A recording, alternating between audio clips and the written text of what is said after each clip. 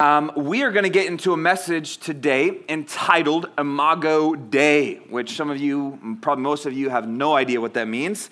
Imago Dei is a Latin phrase that means the image of God.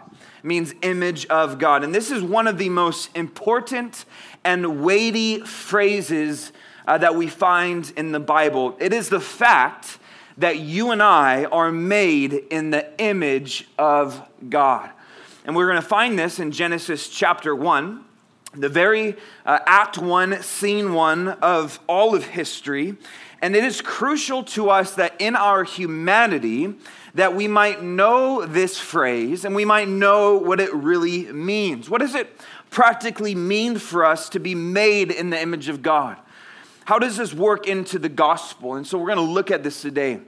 Now, before we get into that, I want to take a moment and assure you and remind you that the Bible that we have is one complete narrative.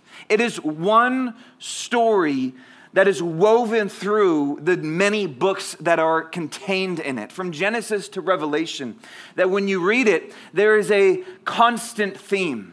And there is connection all the way throughout, that this is not simply an encyclopedia to reference. This is not simply a story to just learn from, but you and I, this is it. That God is laid out for us from the beginning to the end, and you and I fit in the narrative of the Bible. And it's important that we, when we come to the Bible, we see that. It's not just, here are 10 positive things for us to add to our life. No, this is a dramatic, amazing story of redemption in which you and I must find ourselves in. That we see the creation of man, to the fall of man, to the redemption of man, and to the final restoration of man. And you and I are involved in that. And we must see ourselves in light of the story of the Bible. Does that make sense? And so I want to encourage you with that today. If you have your Bibles, please turn to Genesis chapter 1. Genesis chapter 1, if you have not already. If you are in Genesis 1, I want you to say word. Right, love it. Genesis chapter 1. We're going to not just read verse 26 and 27, which are our theme verses today that we're going to unpack and dive into, but we're actually going to read down to verse 31. So we're going to basically finish off chapter 1. Now, hopefully you're a little bit familiar with chapter 1 of the Bible. It is no doubt important. We see right in the beginning, God created the heavens and the earth, and then over 7 days, we are given this detailed account of what God did. And you and I, mankind comes into play in verse 26. And so this whole message is going to be looking at what it means that it wasn't just Adam and Eve, but that God says that he has created you in his image. And we're going to look at what that means. So let's read verses 26 through 31, and then we'll pray. So starting in verse 26, the Bible says here, Genesis 1, "Then God said, 'Let us make man in our image, according to our likeness. Let them have dominion over the fish of the sea, over the birds of the air, and over the cattle, over all the earth, and over every creeping thing that creeps on the earth.'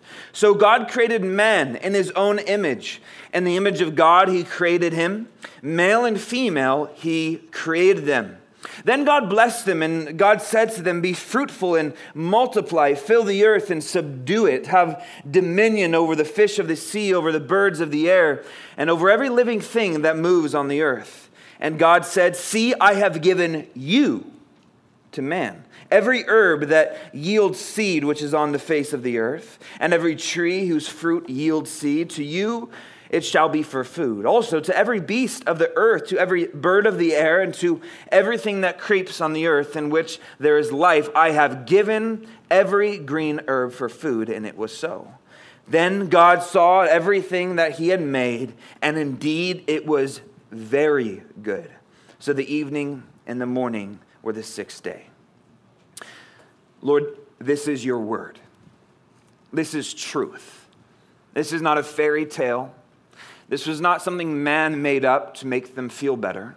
This is your word that you tell us is eternal. Lord, that even 10,000 years into heaven, your word will be nonetheless true.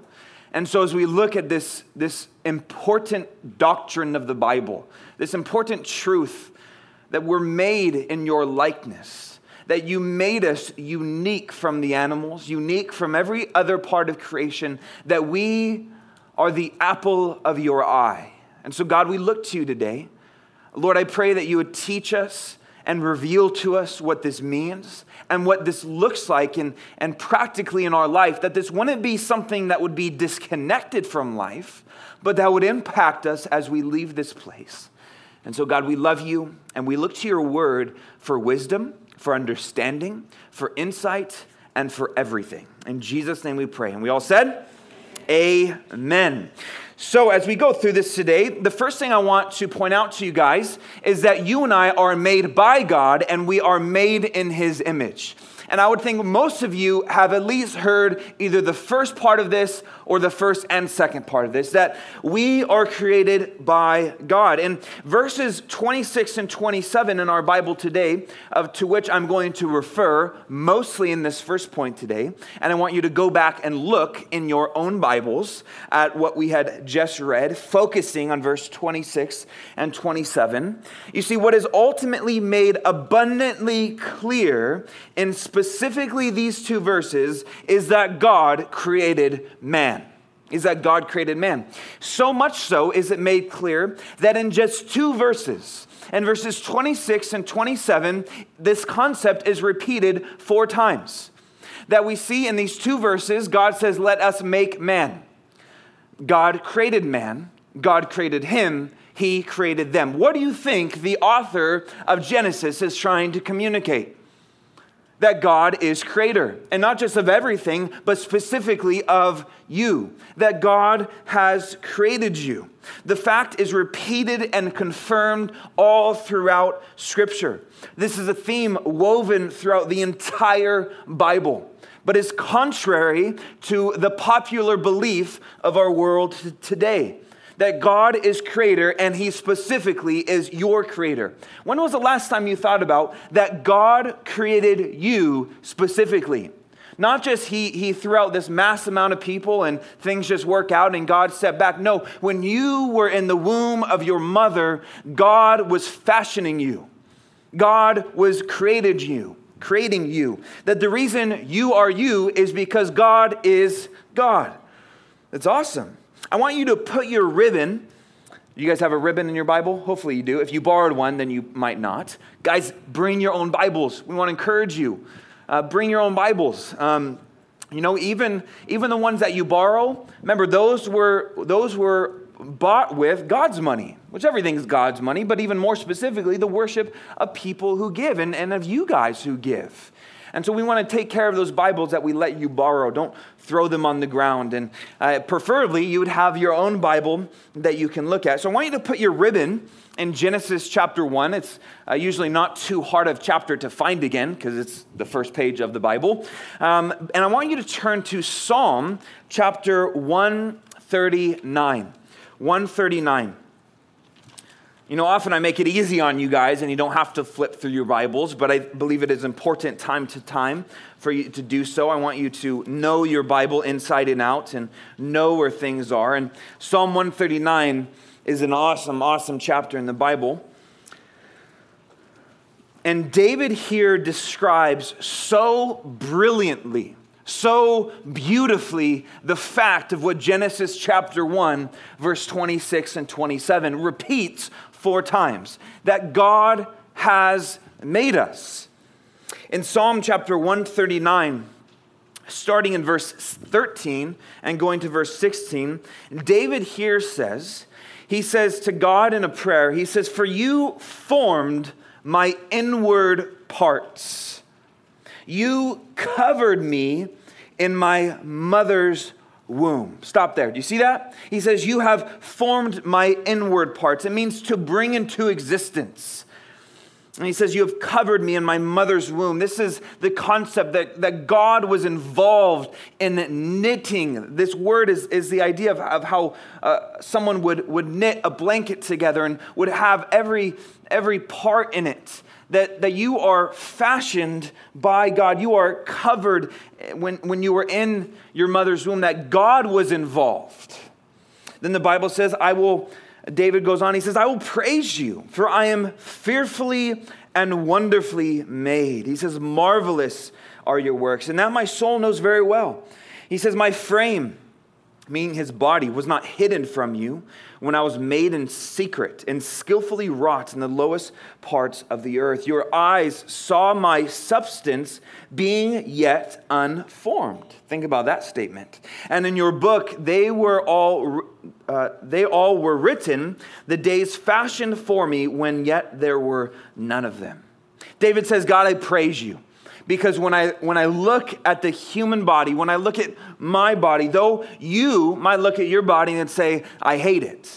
You might say, I wish it was different. But God says, I created you. When the Bible says that you are fearfully made, it means to do something with extreme intentionality, to be careful with every detail, that you were fearfully made.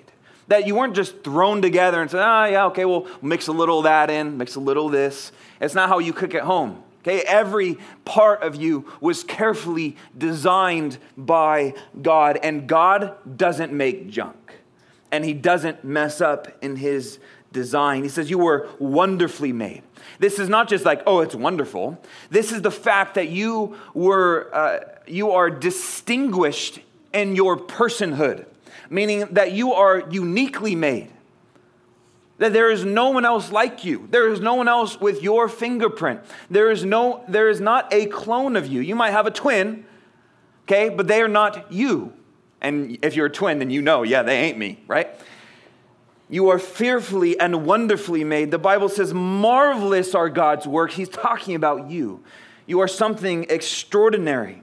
You are not just another part of creation. You are God's crown jewel. What is the phrase? Crowning jewel of his creation. You see, God saw you when you had just begun in your mother's womb. And before there was much even substance to who you were, the Bible says God knew you. That before your days were lived, the Bible says that that your days were written in his book. As yet none of them were yet lived, God says, I knew every day that you will live. God is intimately and acquaintly involved in our lives, in our creation. See, this is an important thing. God created a lot of amazing things. He created things that would even appear more magnificent on the surface than a person, than a human, than you. Right? You can go to wonders of the world, and maybe you're familiar with space, and things that appear, this is amazing, it was all made for you. Didn't you see that in what we had read?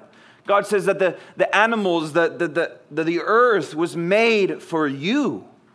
And you are the crowning jewel of God's creation. But what makes you unique and distinct from everything else? You see, atheistic science would say that none of this was designed, that none of this was created. And so therefore, what makes you more special than anything else in our world? You see, what makes you special is what atheistic evolution and science can't tell you, and it's that you were made in the image of God. That you were not just created by God, but that you were made in the image of God. And we find, just like 4 times, it's mentioned that you were created by God in these 2 verses. You can now flip back to Genesis 1, if you still have your ribbon. Then in these 2 verses, you will see 4 different times that you are made in his image, that he says, in our image, according to our likeness, which those are interchangeable terms, okay? In his own image, in the image of God. You see, these things are repeated for emphasis, because these things is what God wants us to focus on. This is where we get our title for today, Imago Dei, okay? That is the image of God, his likeness. What does this mean? Well, I want you to note down that image and likeness means that it is similar to, but by saying that it is like, right, the likeness part, it doesn't mean that you are God. Okay? It is by nature distinct, that you are made in his likeness. There are attributes about you, but you are not God. God didn't make a bunch of mini gods, okay? Now, there is these similarities that we're going to look at today. You see, the idea is this, that man reflects the Lord and by default is not the Lord. Okay, you are not God. Some people believe they are God. Okay, you are not God. You are made like God. We are created and we are therefore accountable to God. But don't get me wrong. We are like God, but God is not like us. Does that make sense? Let me give you some illustrations. A Hot Wheels truck. You guys ever play with Hot Wheels when you were younger? Maybe you still do. Maybe you still have some. No shame, no shame. Now, the Hot Wheels truck is to resemble an actual truck, right? But the Hot Wheels truck is not the thing that the truck was based off of. The truck is the original design that the Hot Wheels was based off of, right? Or a model airplane. A model airplane is based upon an actual airplane. That the model airplane, yes, is like the big airplane, but there is the original design or a portrait to a person, right? The portrait was created because of the person. You, in a sense, are the portrait that God has created of himself. You see, the model is like the original, but the original is not like the model. Does that make sense? It's very important for us to understand. Short and simple, the fact that we are made in the image of God, when something is an image of something else, the whole fact of it is that the image is supposed to reflect the actual thing, okay? And you and I, in our lives, and the fact that we are made in God's image, we reflect him. You see, a statue is made as an image for you to think about the reality. Think about the Lincoln Memorial. Have you guys ever been there? When you go there, what is the point of that ginormous Abraham Lincoln sitting on the chair? When you see the statue, when you see the image, you are to think of the reality, right? You are to think of who Abraham Lincoln was. What is he like? What was he like? What did he do? Well, in a similar fashion, you and I are that in our world. You see, the image and likeness is what distinguishes man from animals. It is out of this that God gives us dominion over other creatures that God has made and the earth that he has made. We are altogether different and unique from every other creation because you and I were made in the image and the likeness of God. But what does this look like that we are made in the image of God, in his likeness, like practically? Like what kind of things do we reflect of God? Well, Jesus says in John 4:24 that God is spirit. And so he was conveying the idea there that God is not contained in a physical body. We know that Jesus took on a human body, but God is not contained in a human body. So we know it mainly doesn't have to do with how you physically look. However, I do think there are some interesting designs that man has that reflect the nature and character of God. For example, I don't think this is the emphasis, but I think it's interesting to think about. We have eyes that can see, right?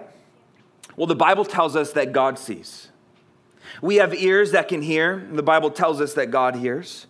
We have a mouth that can speak, communicate language. The Bible tells us that God speaks. We have a mind to be able to think and logical thought and reasoning and making decisions. The Bible tells us that God has thoughts.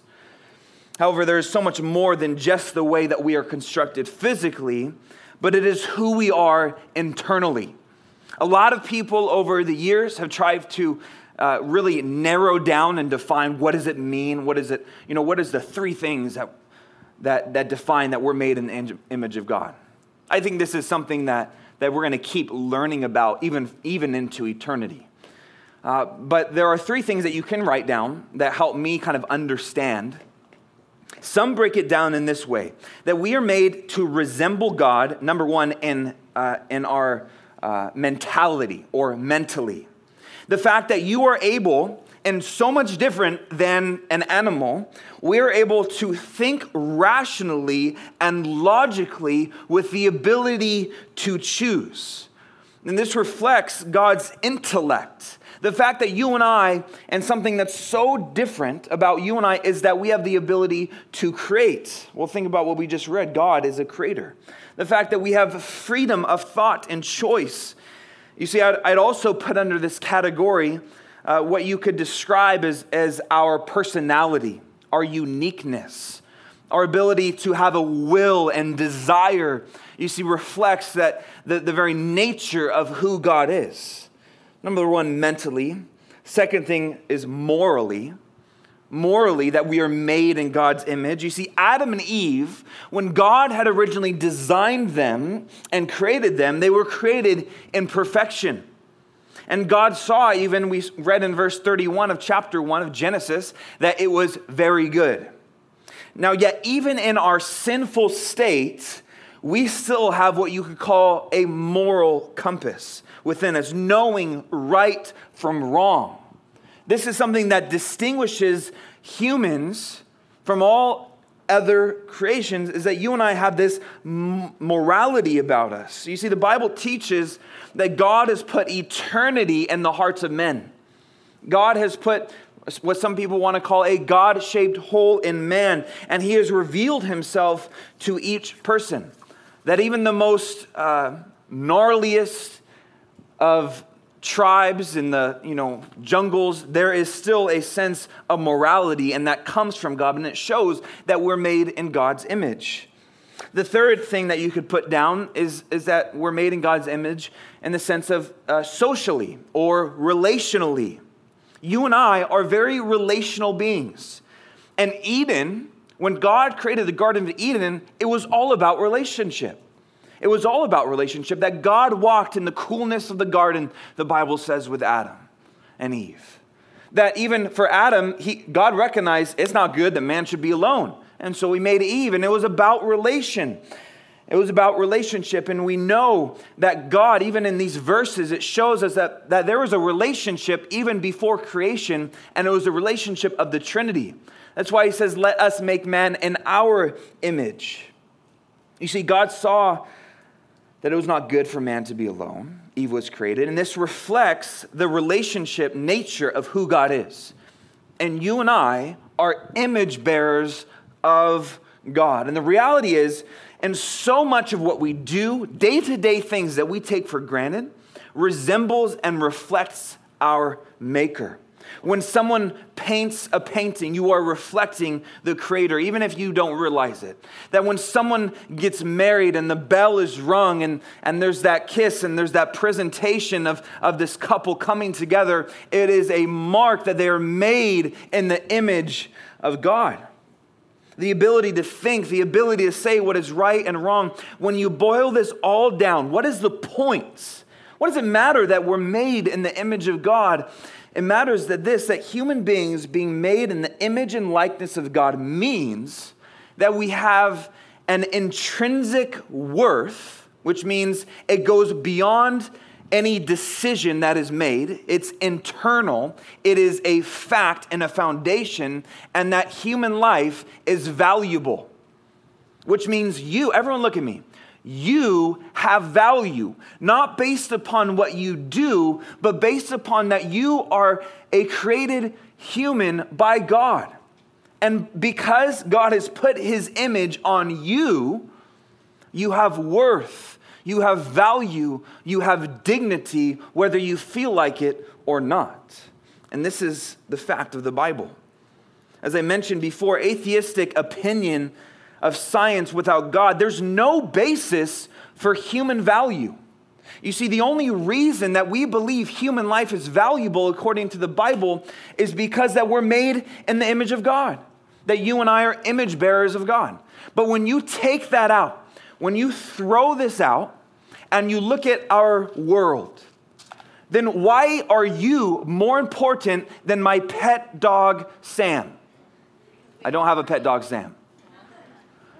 But exactly, it's because but they have brains too. The argument from an atheistic side, you are not more important.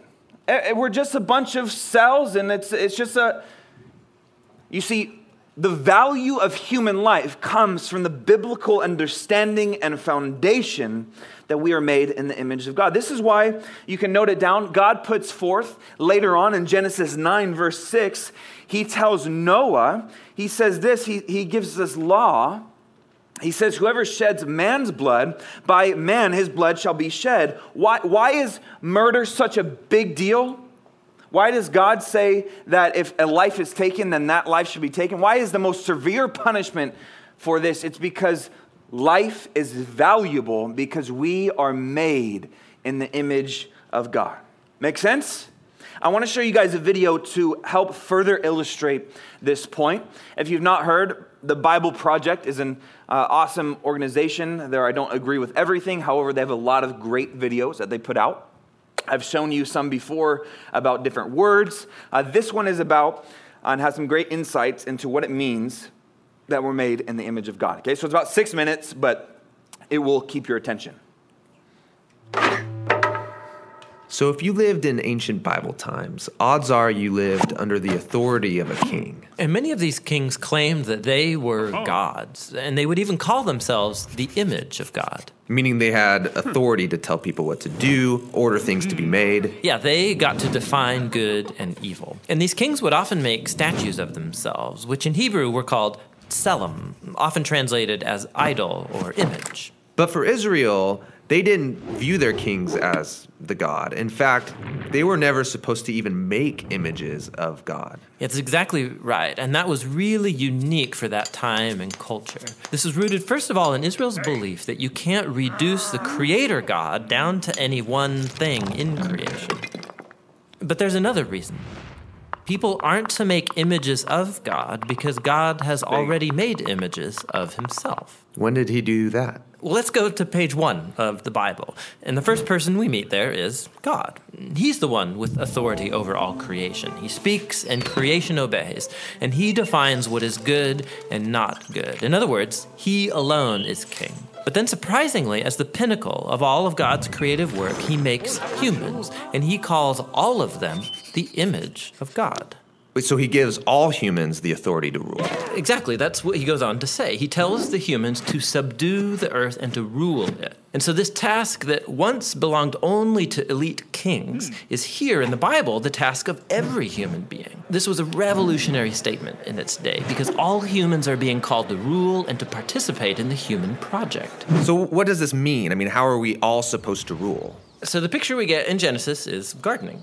Gardening? Yes. Gardening. So they rule the earth by cultivating it, by harnessing all of the earth's raw potential and then making something more and new out of it. So growing food for each other. Yes, but that also includes growing families then, which become neighborhoods. And then they create communities where people are going to work and take care of each other and build businesses and cities that will expand to new places and so on. So ruling is really the day-to-day acts of our work and creativity. Yes, we take the world somewhere. This is humanity's divine and sacred task. Yeah, and this all sounds really nice. And humans have designed some pretty great things. But just as often we create things that cause a lot of suffering and a lot of injustice. So maybe we shouldn't actually be ruling. Yeah, so the Bible addresses this. In Genesis, what happens is that God gives humans a choice about how they're going to rule. So are they going to use their authority for the benefit of others, which is God's definition of good, or are they going to turn away and define good and evil for themselves and use their authority for self-advantage? And in the story, they choose to define good and evil on their own terms. And so this is the Bible's depiction of the human condition.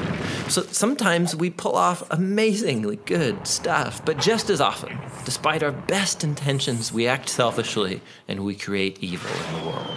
And so we're stuck as mediocre rulers making a mess of things. But that's not the end of the story.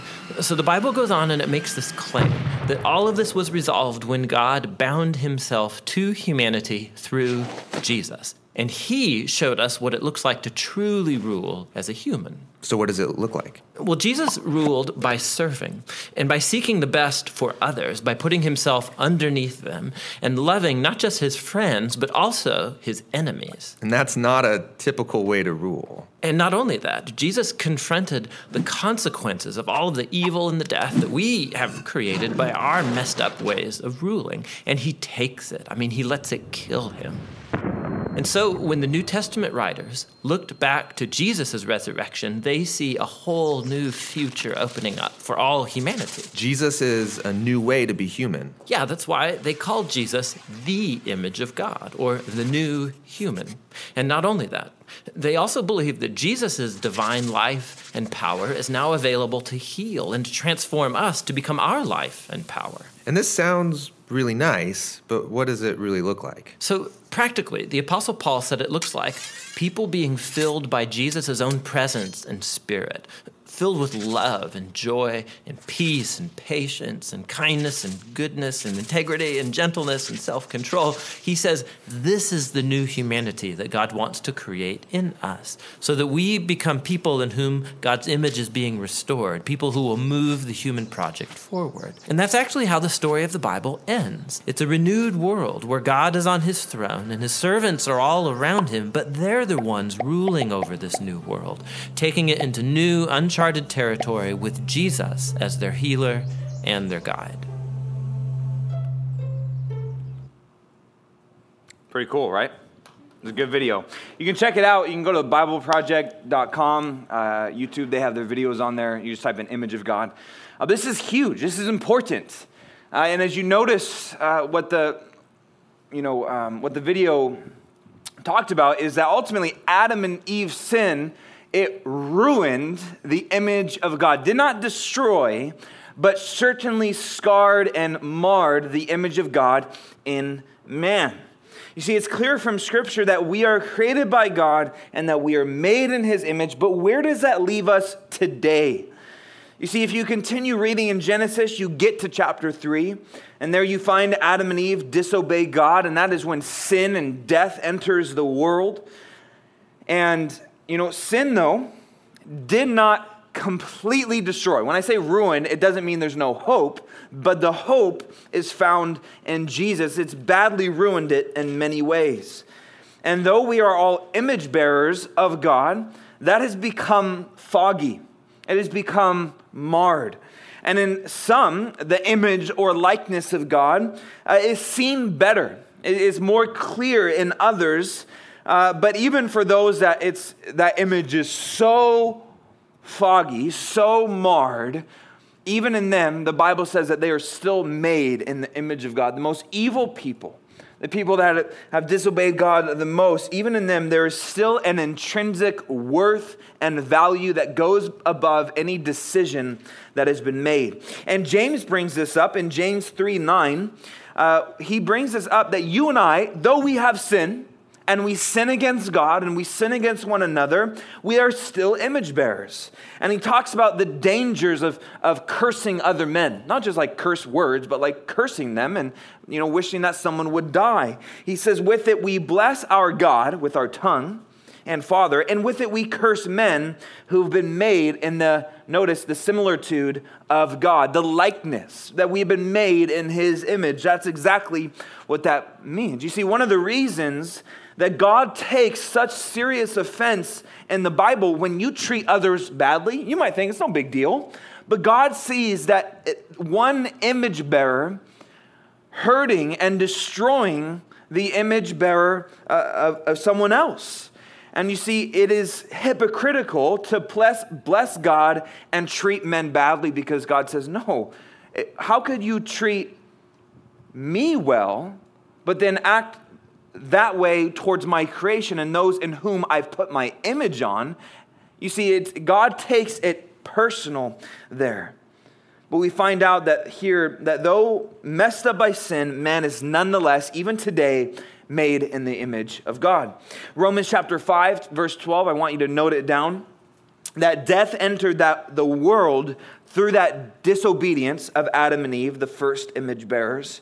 Romans 5:12 says that therefore, just as through one man sin entered the world, and death through sin, and thus death spread to all men because all sinned. So it makes it pretty clear there that this was a progression, that you and I are born into a sin nature, yet we do still choose to sin. It's not just all on Adam and Eve. It is on you and it is on me. And so God's image has become distorted and twisted. That when you look at people now, at times it's hard to see that fact. It's hard to see that image.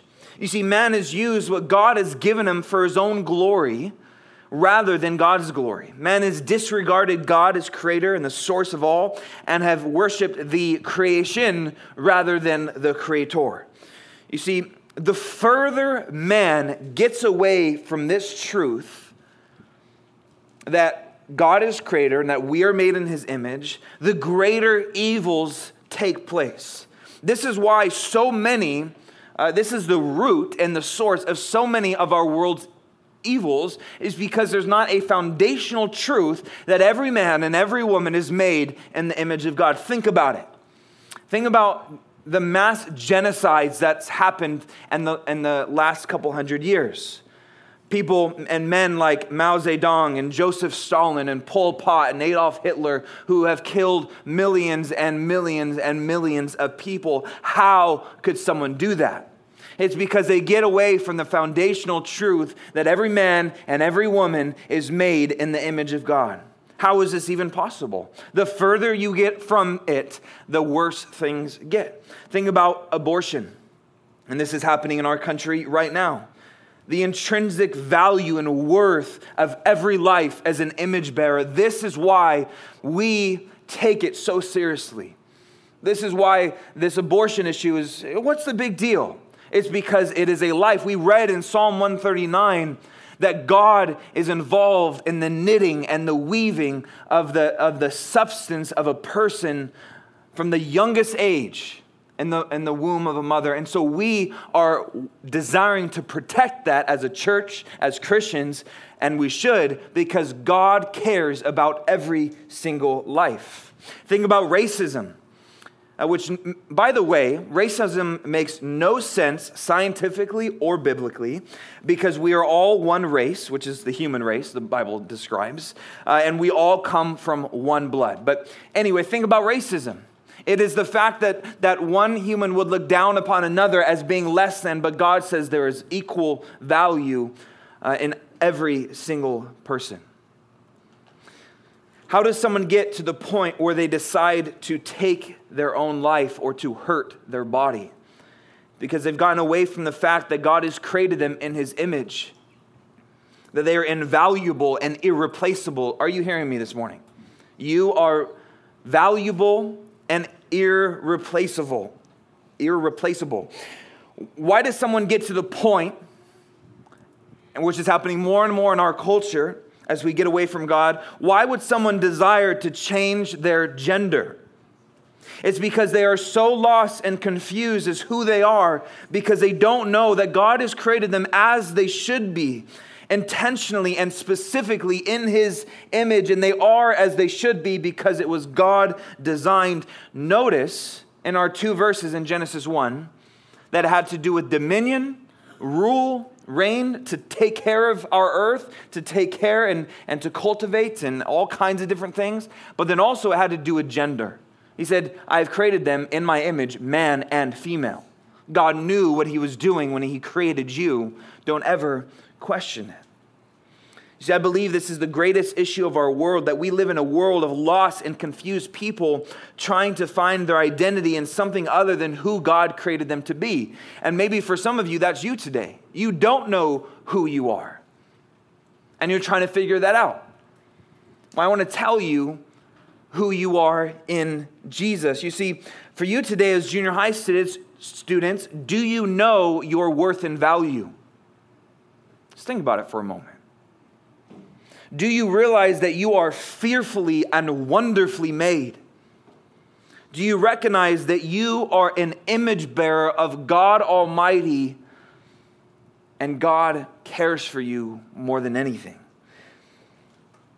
But we need to realize that though we have this worth and value and we are image bearers of God, that it is sin that ruins and scars that image of God in us. And so today, where is your identity? Who are you? Some of you are trying to figure that out.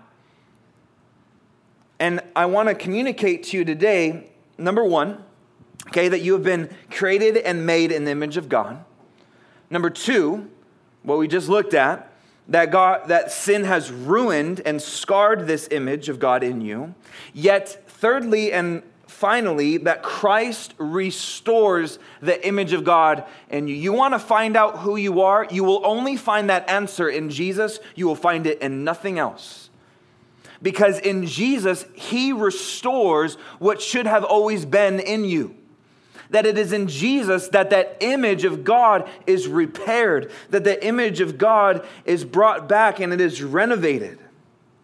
Remember what we first talked about, how the Bible is one complete story and narrative from the front to back, and it all points to Jesus. And it is in the gospel of Jesus Christ that the full circle is brought together. Think of the genius of who God is. Think about it, that man was made in God's image. But then we see Act 2, when sin enters and distorts and twists what God had originally designed, but it is in the man Christ Jesus that brings us back, that restores. This is big. This is the gospel, that it is in Christ that we have the renovation of the image of God restored in us. I want you to think, because this was blowing my mind as I was meditating on this. The Bible describes that Jesus, in Colossians 1:15, that he is the image of God. We saw that in our little video.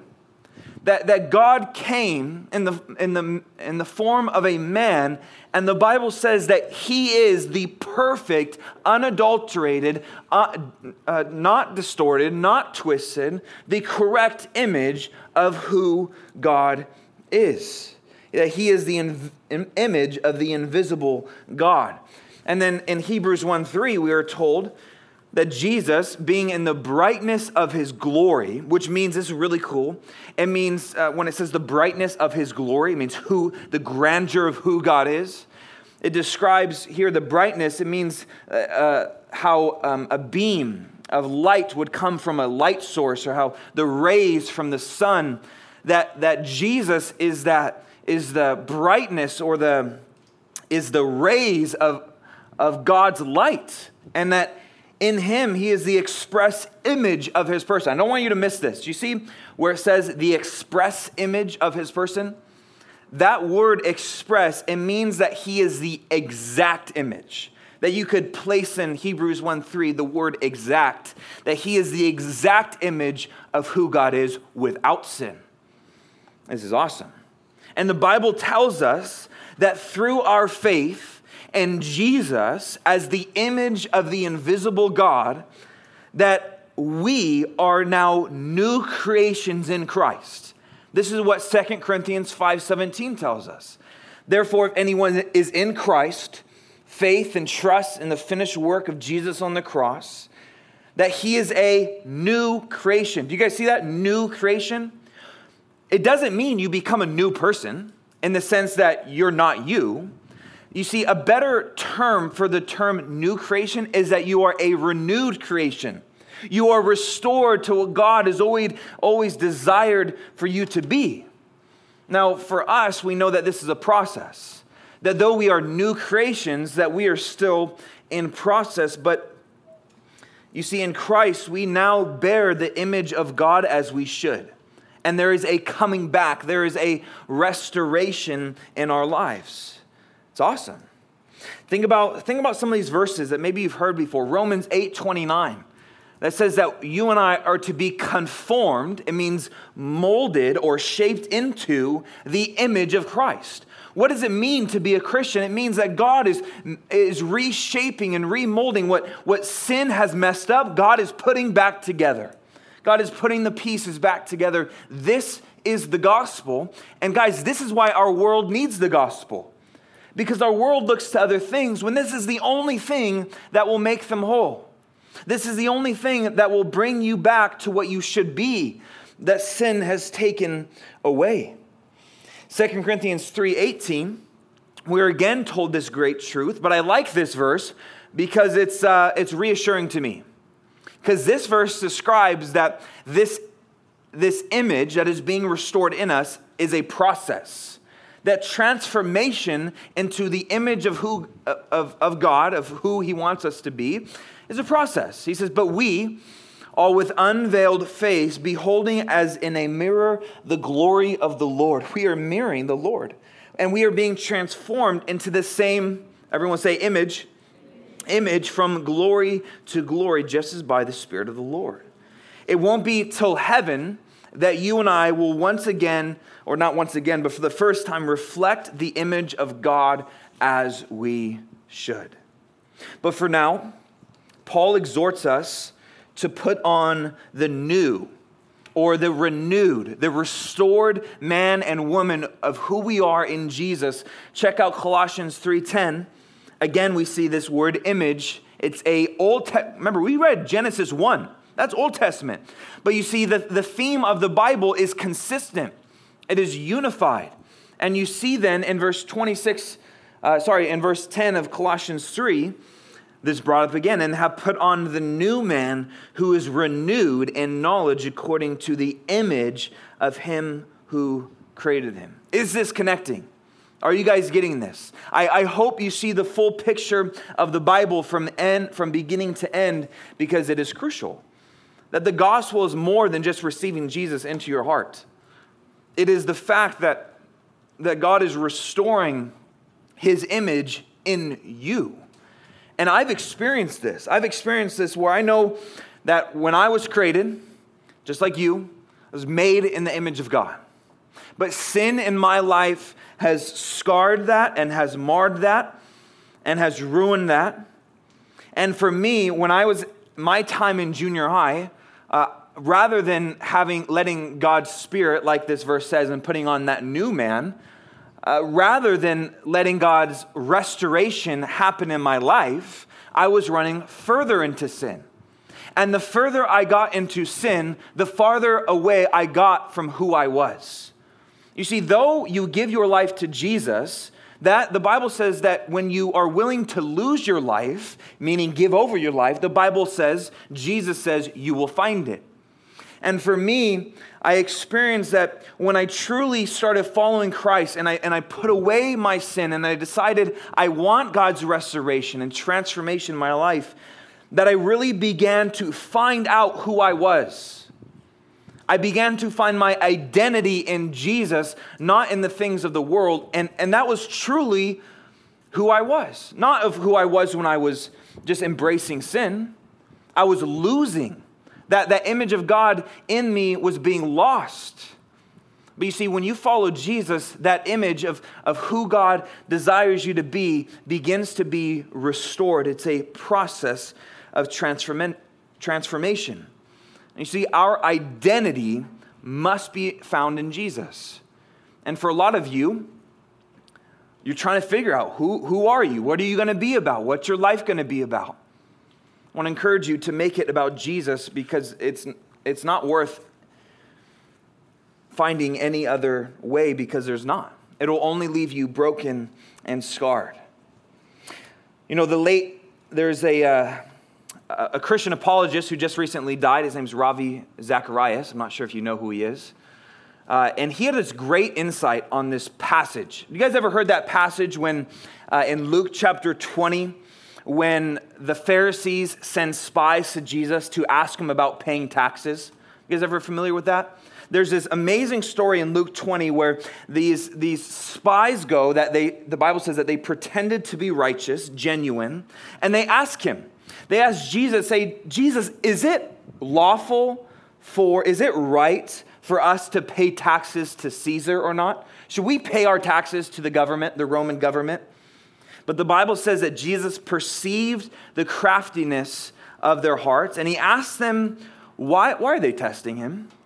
And so Jesus eventually gets to the answer of the question. He tells them to find him a denarius. The equivalent would be, find me a quarter. Right? And at that time, the denarius would have an image of Caesar. It would have his inscription on it. And so there, Jesus says, well, whose image or inscription is on the denarius? And they say, well, it's Caesar's. And so Jesus has the genius quotable line of render therefore to Caesar the things that belong to Caesar and the things that are God's to God. The whole idea was, yes, you got to pay your taxes. But what Ravi Zacharias points out in this passage is that we can see how disingenuous the asker, the questioner was, because what question do you think the person should have asked after that? Just like Jesus said, whose inscription is on the denarius, you see the question should have been, whose image is on you? Of what is God's? If Caesar's, okay, we should pay taxes, but whose is God's? Where is God's inscription? Where is his image? It is on you, that you are an image bearer of God. And so as we close, I want to give you an illustration, all right? That helps kind of, I think, bring it all together. There is a great hero of the faith from the 4th century, if you know how long ago that was, and his name was I had it earlier, Athanasius or something like that, okay? He's got a gnarly name. And history tells it that he had a great story that told this truth of how Christ is the image of God and how he restored the image of God to humanity. And it kind of went like this. He said that Adam was like a beautiful portrait painting. And it's as if God took his brush and began to paint a portrait of himself, and it was drawn. And what happened at the fall was that portrait was utterly wrecked. That Adam was no longer anything like God. He had become vicious, selfish, and horribly unholy. And so that image and that painting was ruined, right? So you see the creation, you see the downfall. And so the question was, then how could this precious portrait be restored? And the problem was that there was nobody who knew what the portrait once looked like. They couldn't restore it. To restore it, you had to know God. You had to know what he's like. Otherwise, you could never know what the image of God should look like. There was only one hope. The original subject of the portrait had to come. And in his likeness, redrawn on the canvas of humanity, that only the one whose likeness was originally drawn on Adam could restore and renew it. And so, the image of God himself came. He took humanity to renew his image in it. He came and showed us the image of God in flesh. And so in Christ alone could humanity be restored. That only he, the image of God himself, could in a sense rehumanize us. Could bring us back to what God had originally designed. And no wonder our world is the way that it is. Because with the image of God ruined in Adam, sinners, they don't know what they are for. People don't know why they are here. People in life without Christ, they are looking for purpose. And so they seek to mend themselves. They seek to try to, they know that they're broken. And so they try to fill their lives with other things. But yet they don't know what they should look like because the image of God has been destroyed in them. You see, it is only in Jesus that we are brought back. Does that make sense? It's huge. And so today as we close, and Elizabeth, if you're back there, you can come out and you can hit the lights. Guys, I want you to realize and know that God has created and fashioned you. That he has made you in his image and likeness. That you have value and worth. And I'm not just saying this as, that's just what you're supposed to say. No, from the Bible, from God himself, that you are the crown jewel of his creation. You specifically. Whether you feel like it or not. And it is sin that distorts our purpose and our image of God in us. And our sin takes us further from the truth of who we are. You want to find who you are and why you're here and your purpose? It is found in the gospel, because it is only in Christ that God's image is repaired and restored, that we have been created in his image. And it is in Christ that we have that ultimate picture of what that looks like. And so the question today is, are we living a life that looks like Jesus? He's that example, right? He's the image of God. He is our pattern. He is to what we are to live our life, because in that we find true purpose and fulfillment, because we are fulfilling what God has created us to do, and that is to live like Jesus. You see, God's main work in your life is to make you look like Jesus. Not physically, right? It's not that girls, you're going to start growing a beard. Okay? But it's beginning to look like who Jesus was and what he did when he was here. That heart of humility and serving and compassion. You see, when we begin to live like Jesus, we begin to live like who we should be. And it's an awesome thing. So I want to encourage you today, if you're just feeling lost in life, and you're feeling like, I just don't know who I am, you will not find who you are in the things of this world. You might have plans for what God wants for you in the future of, I want to be this or do that. Do it, but do it in Jesus. Do it in who he's made you to be. You will only find fulfillment and satisfaction in him, because that's how God made it.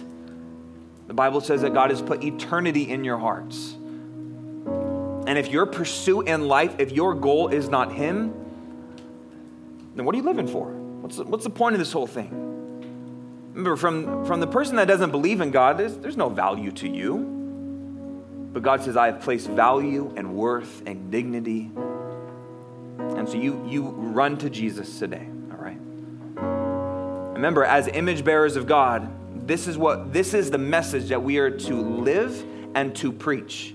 Does it mean I got to get into a pulpit? No, you got to tell people about it, though. You got to tell people when people are broken and lost, you got to tell them about Jesus, because it's in that they are repaired. It's in that they are healed. It's awesome. God, we come before you and we thank you that just for you, God, we thank you that you have created us and not left us alone. Lord, that the people that we are is because of the God that you are.